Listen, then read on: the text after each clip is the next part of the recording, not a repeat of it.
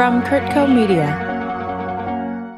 It's easy for me to let the American Presidential Experience collection go. It's not the money. I don't need the money, but I can use that money for more scholarships and for doing more back in the little community that I grew up in. And it's time for somebody else to own these cars. I've had the privilege of owning them and the pride of owning them. I'll let somebody else have that feeling too. This is Cars That Matter.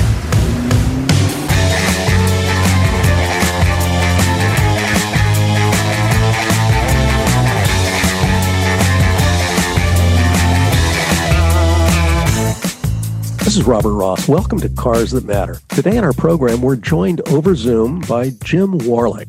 Hi, Jim. How's North Carolina? It's probably a little cooler here than out there, but thank you for having me on the show. It's my pleasure to be on. Today, we're going to talk about some cars that matter for a very different reason. Sure, the cars themselves are special, but the cars we're going to talk about today matter because of the people who rode in them. Jim is the owner of two automobiles that were used by the late President John F. Kennedy, one on the very morning of his assassination, and it's not the car you'd think.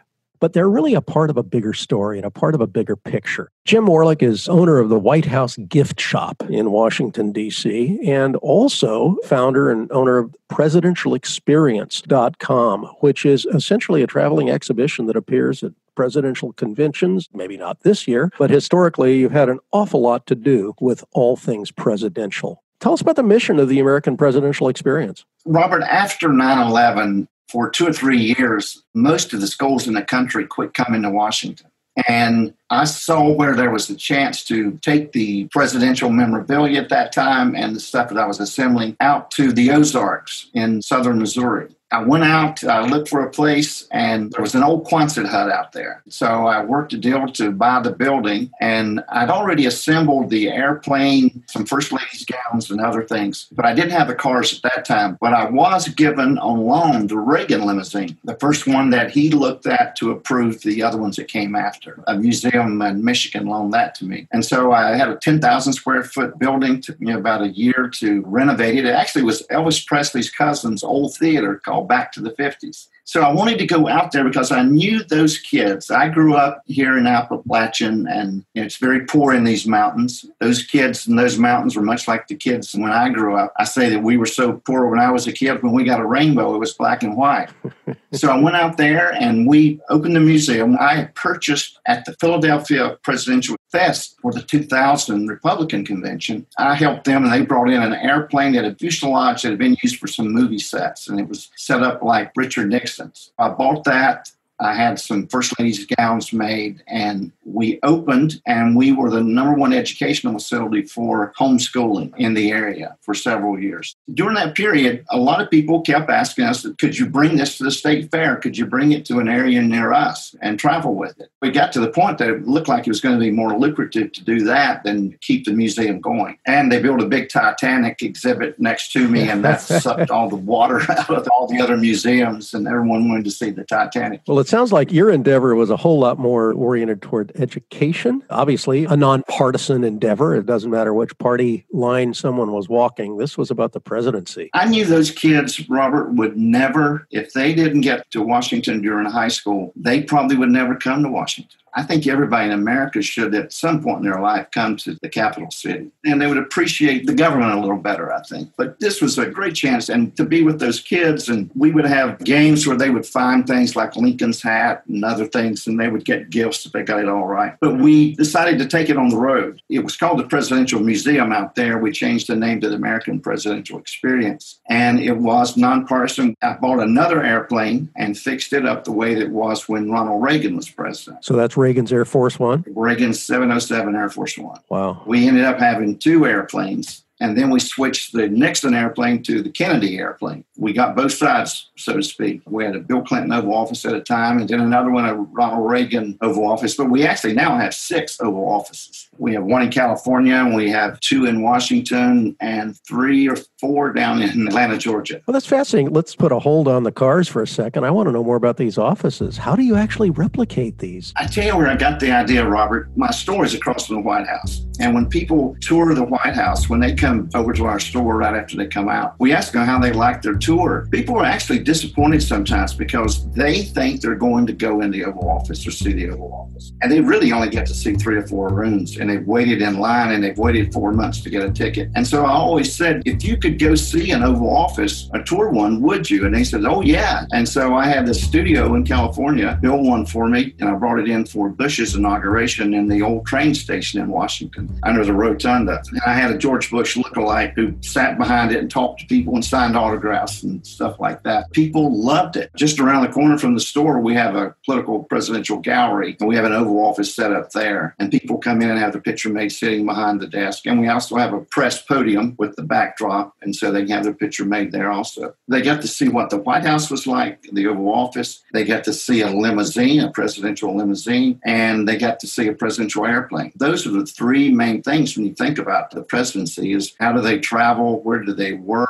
how they travel in the air and cars. So it really wrapped it all up for people when they toured. That is fascinating. You're absolutely right. I mean, a trip to Washington and seeing all the monuments, the museums, and just understanding how rich and complicated the history is, it's something that can't be equaled. But hey, if the mountain can't come to Muhammad, sometimes the kids have to go to the mountain. And obviously, that's what you're doing. You talk about presidential vehicles, and those probably attract more attention among the public and certainly even car enthusiasts as any other kind of vehicle you can imagine. They're special. They're imbued with special ambience. And of course, none probably incorporates greater piece of history than the cars that JFK rode in. And the one that was, of course, the last car that he rode in, which is now in the Henry Ford. You happen to own 2 of those cars, and they're coming up for sale at a Bonhams auction this October 14, an auction called the American Presidential Experience. Tell us about the auction, and then let's talk about those cars. About 3 years ago, I had this project that I wanted to do. It was called the Workers' Legacy Foundation Project. We had just done the Oklahoma State Fair 2 years in a row with the exhibition. We've been in Philadelphia for the Democratic Convention in 2016. And I'm getting older, and it's a lot to put up the Oval Office and set up a 15,000 square foot show. I decided I could use that money for that project to do scholarships for kids. And as much as I love the Kennedy items and the cars and very proud to own them, it's time for somebody else to own them. And then I can put the use of that money to that project that I really love and I need to get done. And we'll talk about that later on in the program. That's a very compelling and very worthwhile endeavor.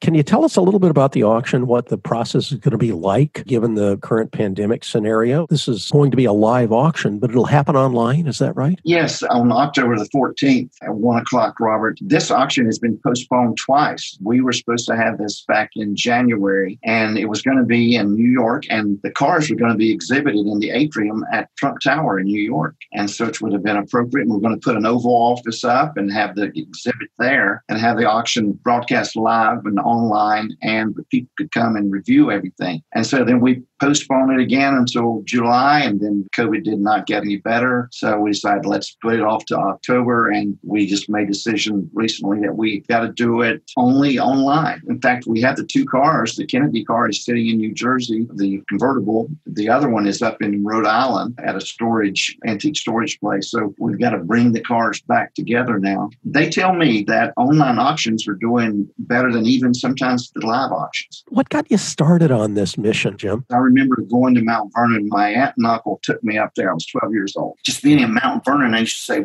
George Washington walked around here where I'm walking. My goal then is I had to get back to Washington one day. That was my dream, my goal, and I finally did. But how I got into Kennedy was 1960 in the 3rd grade. They brought a TV in to the auditorium, and we got to watch the inauguration. I was fascinated by the pomp and circumstance and with John Kennedy. And then, like many of us in 1963, we were in the classroom on that Friday afternoon, and it just changes your life. I made a trip then in the 8th grade, 1965, to Washington, and I wanted to go see Kennedy's grave. And I bought a little souvenir, a little John Kennedy bust, and I still have that bust today. I think I paid 50 cents for it. Then that turned me on. I wanted to go to Washington and work. And so even as a young boy, got involved in politics and leafleting cars and stuff. I started collecting political buttons. And then I went to Washington, and I wanted to design some buttons to pay for a trip to the convention in New York for Carter and the convention in Detroit for Ronald Reagan. And I worked for a congressman, so I took some vacation time. I drive all night to Detroit. I sell my buttons on the street, and I made more money in a week than I did in a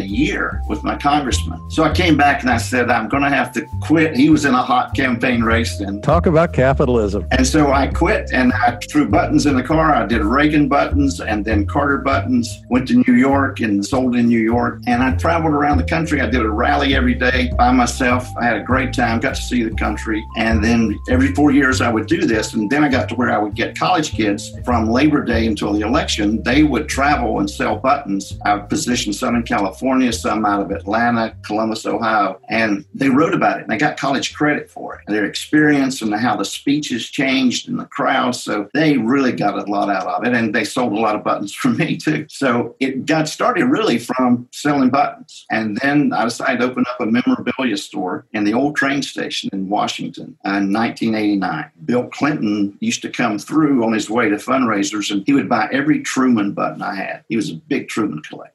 The store was called Political Americana. It was the first political memorabilia store in the country. And it became a big hit. So I opened one in Chicago. I opened one in Boston at Faneuil Hall, Quincy Market. I opened one in Baltimore, and I had 3 in Washington. So at one time, I had 6 political memorabilia stores. And that is hard to keep up, because when you have 6 stores, you got 3 that do great and 3 that don't. And yeah, I was constantly traveling, so I decided to not do that, stores in other cities anymore. Then I opened the White House gift store across from the White House. It at first was the Obama inauguration store. Then we eventually turned it in a few months after he became president into White House gift store. From that, then we started looking about buying other items that we could take on the road with the experience. So I go to this auction in Boston in 2013 in October, and they had 2 cars. They had one, which was a 1960 Lincoln, an armored car made specifically as the presidential car. They had several in the motor pool. This car never traveled. It had a hard top and had a 2-way radio in it, phone like in the back, the first one. It only carried Kennedy around Washington. I won that bid and wasn't going to bid on the other, but the price looked pretty good. And I ended up bidding on that one and getting it also. And at the end of the day, I thought, where am I going to get the money to pay for these 2 cars? I just went crazy. You know, you do that. Well, an auction will do that to you, and I'll bet you're glad you did now. I am. I worked it out. I got the cars and got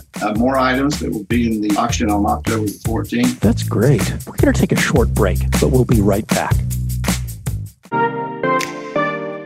Welcome to Life Done Better. Listen to the weekly episodes where supermodel and health coach Jill DeYoung talks to some of the world's most inspiring women in health and wellness. It's the place for all the unicorns who strive to create a life on their own terms. Join us to explore, discover, and create a life done better together. Listen and subscribe from Kurtco Media. Media for your mind. We're back with Jim Warlick. Jim, let me ask you. First of all, JFK is probably the most beloved president in what would be modern U.S. history. I'm a postage stamp collector, and you look at stamps issued by nations around the world, and Europe, Africa, Asia, South America. He's on stamps from almost every stamp printing nation in the world. He was really a heroic figure. And of course, his assassination was a shock to the world. Most people, when they think about Kennedy's automobiles, they only think about the so-called death car, the car that he was shot in Dallas. That car, I guess, went to the Smithsonian Institution after Johnson had it all cleaned up. And now it's in the Henry Ford in Dearborn. But that car really bears no relation to the car that Jackie and Kennedy and the governor were riding in the day he was shot. It's a different color. It's got a different top on it. I mean, it's completely redone. You know, they actually used that car through Jimmy Carter. That's amazing. I'm kind of surprised any president would want to even ride in it. I mean, it was almost a sacred artifact. And just to use it as a livery vehicle, not to mention whatever black cloud was sort of hanging over it. It's strange they continue to be used. And I guess just to put that in context, all our listeners would recognize it as the exquisite Lincoln Continental design from early 1960s that has endured so well in an aesthetic sense. That was really an important American car. Harry Truman switched the presidential cars to be made by Lincoln. He got mad at General Motors because they wouldn't loan him any cars during the campaign. And an interesting fact, Teddy Roosevelt would not ride in a car. He rode in carriages. And they had a car who would follow him with security behind the horse-drawn carriage. Is that right? He thought it was not manly. A man and a horse is what you got to ride on, the president does. That's fantastic. Well, unfortunately, President Kennedy got in that Lincoln and never got out alive. But what most people don't realize is that there were some other cars that were associated with his tenure, and one very closely associated that he had, in fact, ridden in that very day. That's the car you have for sale. It's a 1963 Lincoln Continental. It's a beautiful ivory car with a red interior, and that's kind of the star of the auction. Why don't you tell us about that? Well, it's unusual for one other time I've seen a president ride in a car that was not a presidential limousine, and that was Jimmy Carter when he announced in 1980. But they had 2 or 3 parades they needed to do, and they did not plan for a parade in Fort Worth. He was going to get into Fort Worth late on Thursday night, November 21st. So the car was to pick him up at the airport at Carswell, take him to the hotel, and then back to the airport quickly the next morning. And so the Secret Service asked the Golightly auto business if they had a car. They were the Lincoln dealer in town, right? Yes. They said yes. And so they drilled in the fender mounts to put the flags on the car, the presidential flag and the American flag. And so it picked Jackie and the president up at the airport, I think about 11:10 that night. They got into the room about 11:40, and they were exhausted. They got up the next morning, and one of the other things that will be in the auction, Kennedy called the lady that had decorated the hotel room with great pieces of art. He called to thank her. Boy, what a touch of class. Ruth Carter Johnson was her name. It was the last time he would ever pick up a telephone. It was his last phone call also. Those 2 phones that were in the hotel room will be in the auction. So Kennedy comes down. It's raining that morning. He's going to speak out in front of the hotel. Jim Wright introduces him.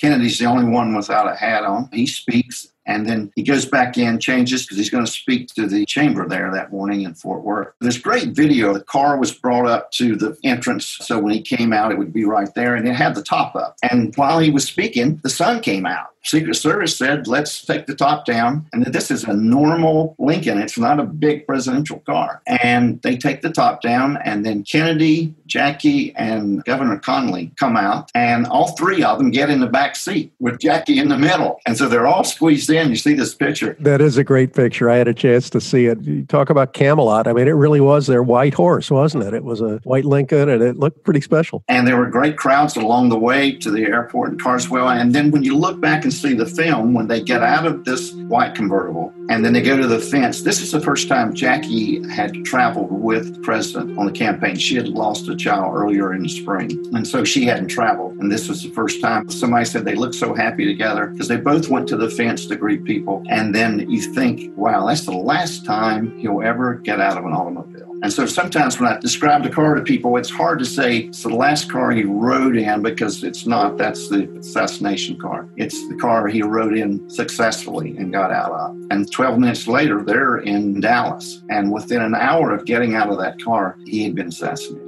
One of the things we did at the state fairs is we would ask people, can you remember, and we recorded them, where you were on November 22nd, 1963. And everybody, it came back as though it had happened 10 minutes ago. And everybody wanted to tell their story. So we set up a little table and we would do interviews with people just telling about that day and what they thought about Kennedy and the whole assassination. I think back too, I remember walking home from school, coming home from elementary school, and walked through the door, and my mom must have been in tears. She was a fairly elegant lady and probably could have doubled for Jackie. It certainly represents a moment in time, and also a moment in time when American cars were pretty presidential in their demeanor, and I can't imagine a more appropriate one to put up on the auction block. That's a great piece of history and a great car. You've got another one as well, the one you alluded to earlier, the big armored monster. That's a Lincoln Continental limousine from 1960, so it had a completely different look. They made them big then. That one is 22 feet long. It's an armored car, one of the first ones, windshields, all the glass. It is a heavy-duty car. They must have paid some money to have that thing built. If the government pays $900 for a hammer, I'd shudder to think what that thing cost back in 1960. The cars now cost almost $3 million. So it was a better deal than the ones they get now, though. I was talking with a fabricator recently who actually has done some work on presidential vehicles, or part of his team have, and he says they may look like Cadillacs or whatever, but there's nothing having to do with a Cadillac underneath that skin because they're essentially armored tanks. It was said that in one of the Reagan's limousines that they had an opening in the back. The seat would fold down and it was a private security. They would go in that in the back of the car. I don't know if that's true or not, but after Clinton's limousine, they used to put them in presidential libraries, but they don't do that anymore. They actually use them for the Secret Service to train them, and they shoot the cars up and destroy them. They got all kinds of intelligence equipment, and they probably can fly. We don't know, but they probably can.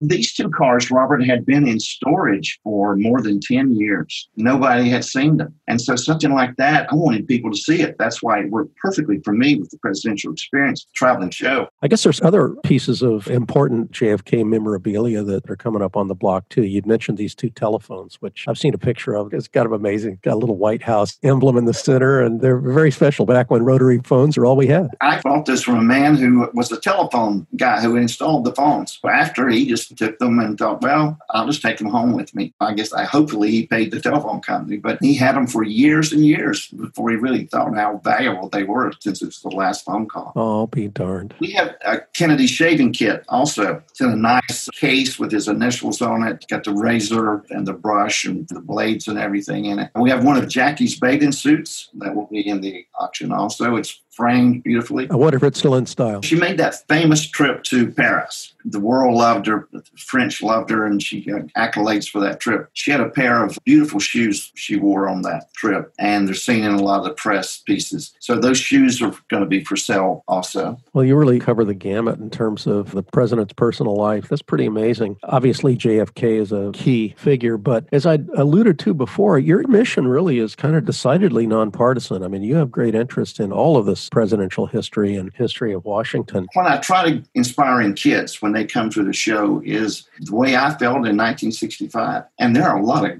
great kids out there who get it and who know their history and they love it. And you can quiz kids and they know more than I know. There was a little boy that we brought in from Atlanta. He's 6 years old and he does John Kennedy's inaugural speech and uses the voice. And he's a fine young African-American kid, but he uses a Boston accent at 6 years old. That's not what your country can do for you. Oh, that is fantastic. It's so gratifying to think that this is still an inspiration for young people. I think that's just fantastic. Well, we're going to take a quick break, but we will be right back. A Moment of Your Time, a new podcast from Kurtco Media. Currently 21 years old, and today I felt like I'm magic gonna read extended a poem from her fingertips down to the base of my spine. You have to take care of yourself because the world needs you and your voice. Trust me, every do-gooder that asked about me was ready to spit on my drain. Her fingers were facing me. You can feel like your purpose and your worth is really being questioned. Gonna stop me from playing the piano. She buys walkie-talkies, wonders to whom she should give the second device. Cats don't love humans. We never did. We never will. We just find ones that are... The beauty of rock climbing is that you can only focus on what's right in front of you. And so our American life begins. We may need to stay apart, but let's create together. Available on all podcast platforms. Submit your piece at kurtco.com/a-moment-of-your-time. Welcome back to Cars That Matter. I shudder to ask how many other things are in your collections. You talked about campaign buttons before. Would you venture a guess at what that collection entails? After I started making buttons, I started designing campaign material for campaigns. So I ended up doing 14 presidential candidates, their buttons and bumper stickers and buttons. And that was my business for 10 years before I opened the memorabilia store in Washington. John Glenn, Gary Hart, Jesse Jackson, Fritz Hall in South Carolina. So it doesn't matter which side of the aisle they're on, you're going to give them some good quality work. In the old days, at the end of the campaign, they'd still owe you money and they run out of money. And so what I would do is say, give me back what you didn't distribute around the country and I'll give you credit on it. So I got some back that way. But I think Gary Hart still owes me $12,000. John Glenn owes me $10,000, but not their fault. They can't, under the federal law. They've said they'd love to pay me personally, but they can't. That's a little detail I wouldn't know. I had to go into politics, save some money. I did the inauguration for Clinton in 92. I did all the inauguration items and set up 6 or 8 stores and did the posters. And it was a big, big project. We hired 300 people to work these booths around the city during the inauguration. With all the posters and buttons that I have from all these candidates and the ones I've collected, I have around 1.2 million political campaign buttons. Good heavens. What kind of warehouse does that take to house them? It takes about 8,000 square foot, 800 crates, and many of them in bags never been opened before, still in the original plastic bags they came in.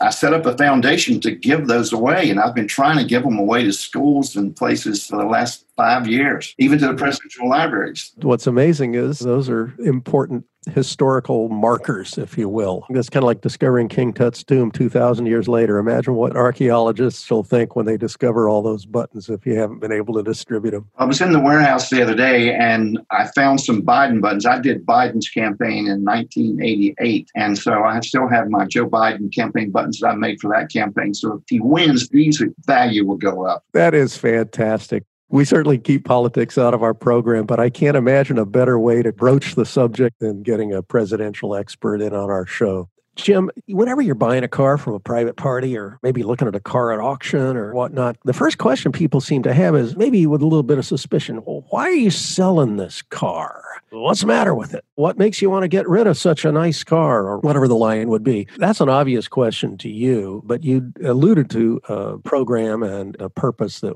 really has some real meaning to you personally and to a lot of the people in the South. Tell us about your foundation. Robert, I've been very fortunate because I grew up very, very poor, and every day has been extra. I've been so fortunate. When I've collected all these things, and I was putting on an exhibition at the local museum back in the little town that I grew up in. And what town's that, Jim? Morganton, North Carolina. Senator Sam Ervin was from Morganton. And when I was a kid, I handed out Sam Ervin buttons and stickers and got in trouble putting stickers in people's mailboxes. People said, that's a federal property. You can't do that. When I was in the museum, we saw a lot of pictures and things about the owners of the mills. Well, my people were mill workers. My mother went to work in a hosiery mill at the age of 16, worked at the same sewing machine for 33 years. That's unheard of. Nobody stays at a job for 33 years. And of course, today, people don't start working when they're 16. But by the way, she was old to start working at 16 because some of those kids looked like they were half that age. You are absolutely right, Robert. Child labor was a big issue up until the late 40s, until after World War II. Kids 6 and 8 years old were worked in mills, even around the town that I grew up in. It was shameful. And so Mom got up every morning at 5:30. She got us dressed. She fed us breakfast, and then we would catch the bus. She would catch a ride to work with other mill workers. She raised 3 kids and did honorable work. I don't think I ever remember her missing a day's work. She made $80 a week and raised 3 kids on that.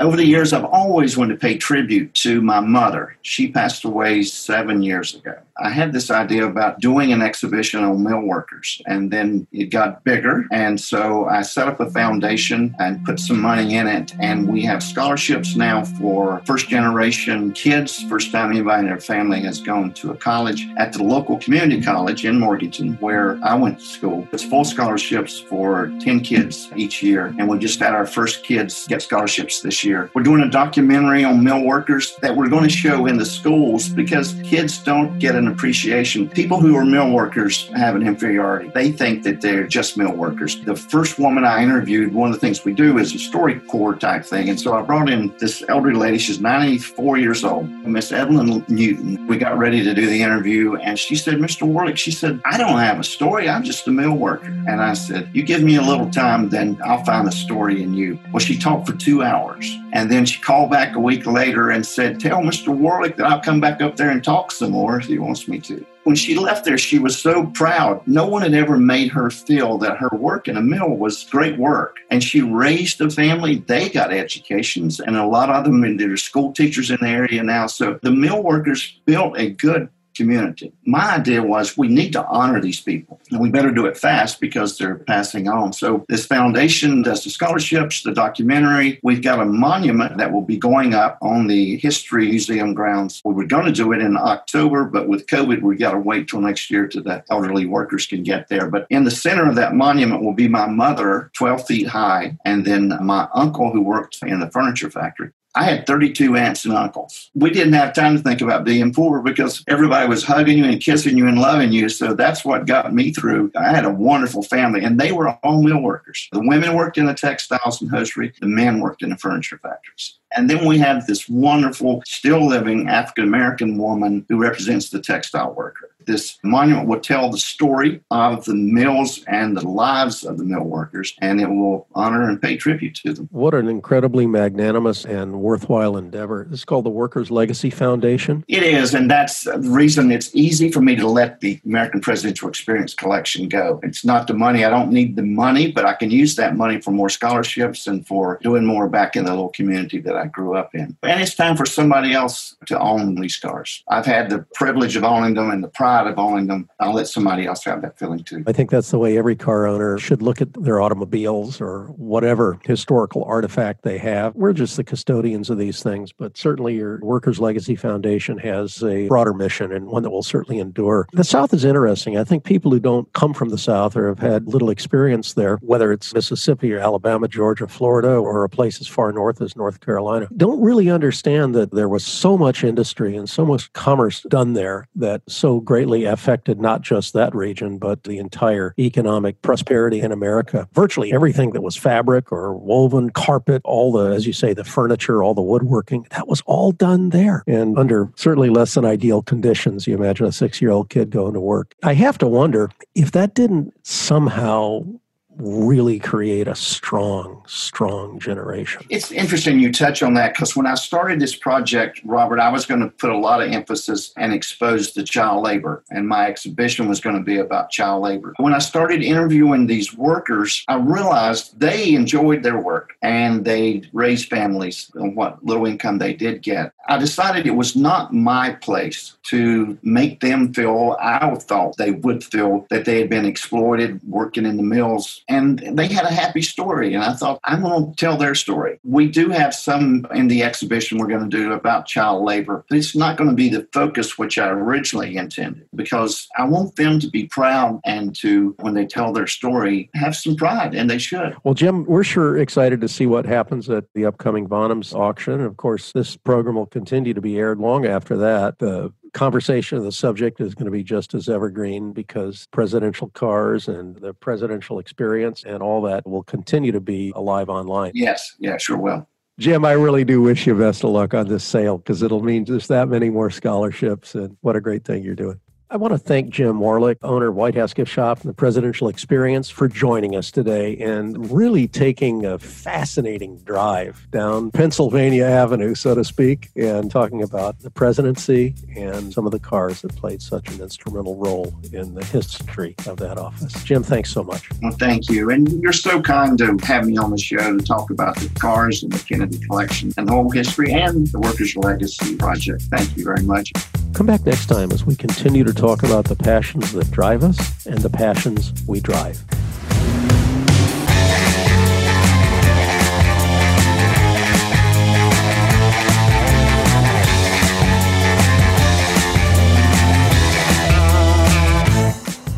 This episode of Cars That Matter was hosted by Robert Ross, produced by Chris Porter, edited by Chris Porter, sound engineering by Michael Kennedy, theme song by Celeste and Eric Dick, additional music and sound by Chris Porter. Please like, subscribe, and share this podcast. I'm Robert Ross, and thanks for listening. Kurtco Media. Media for your mind.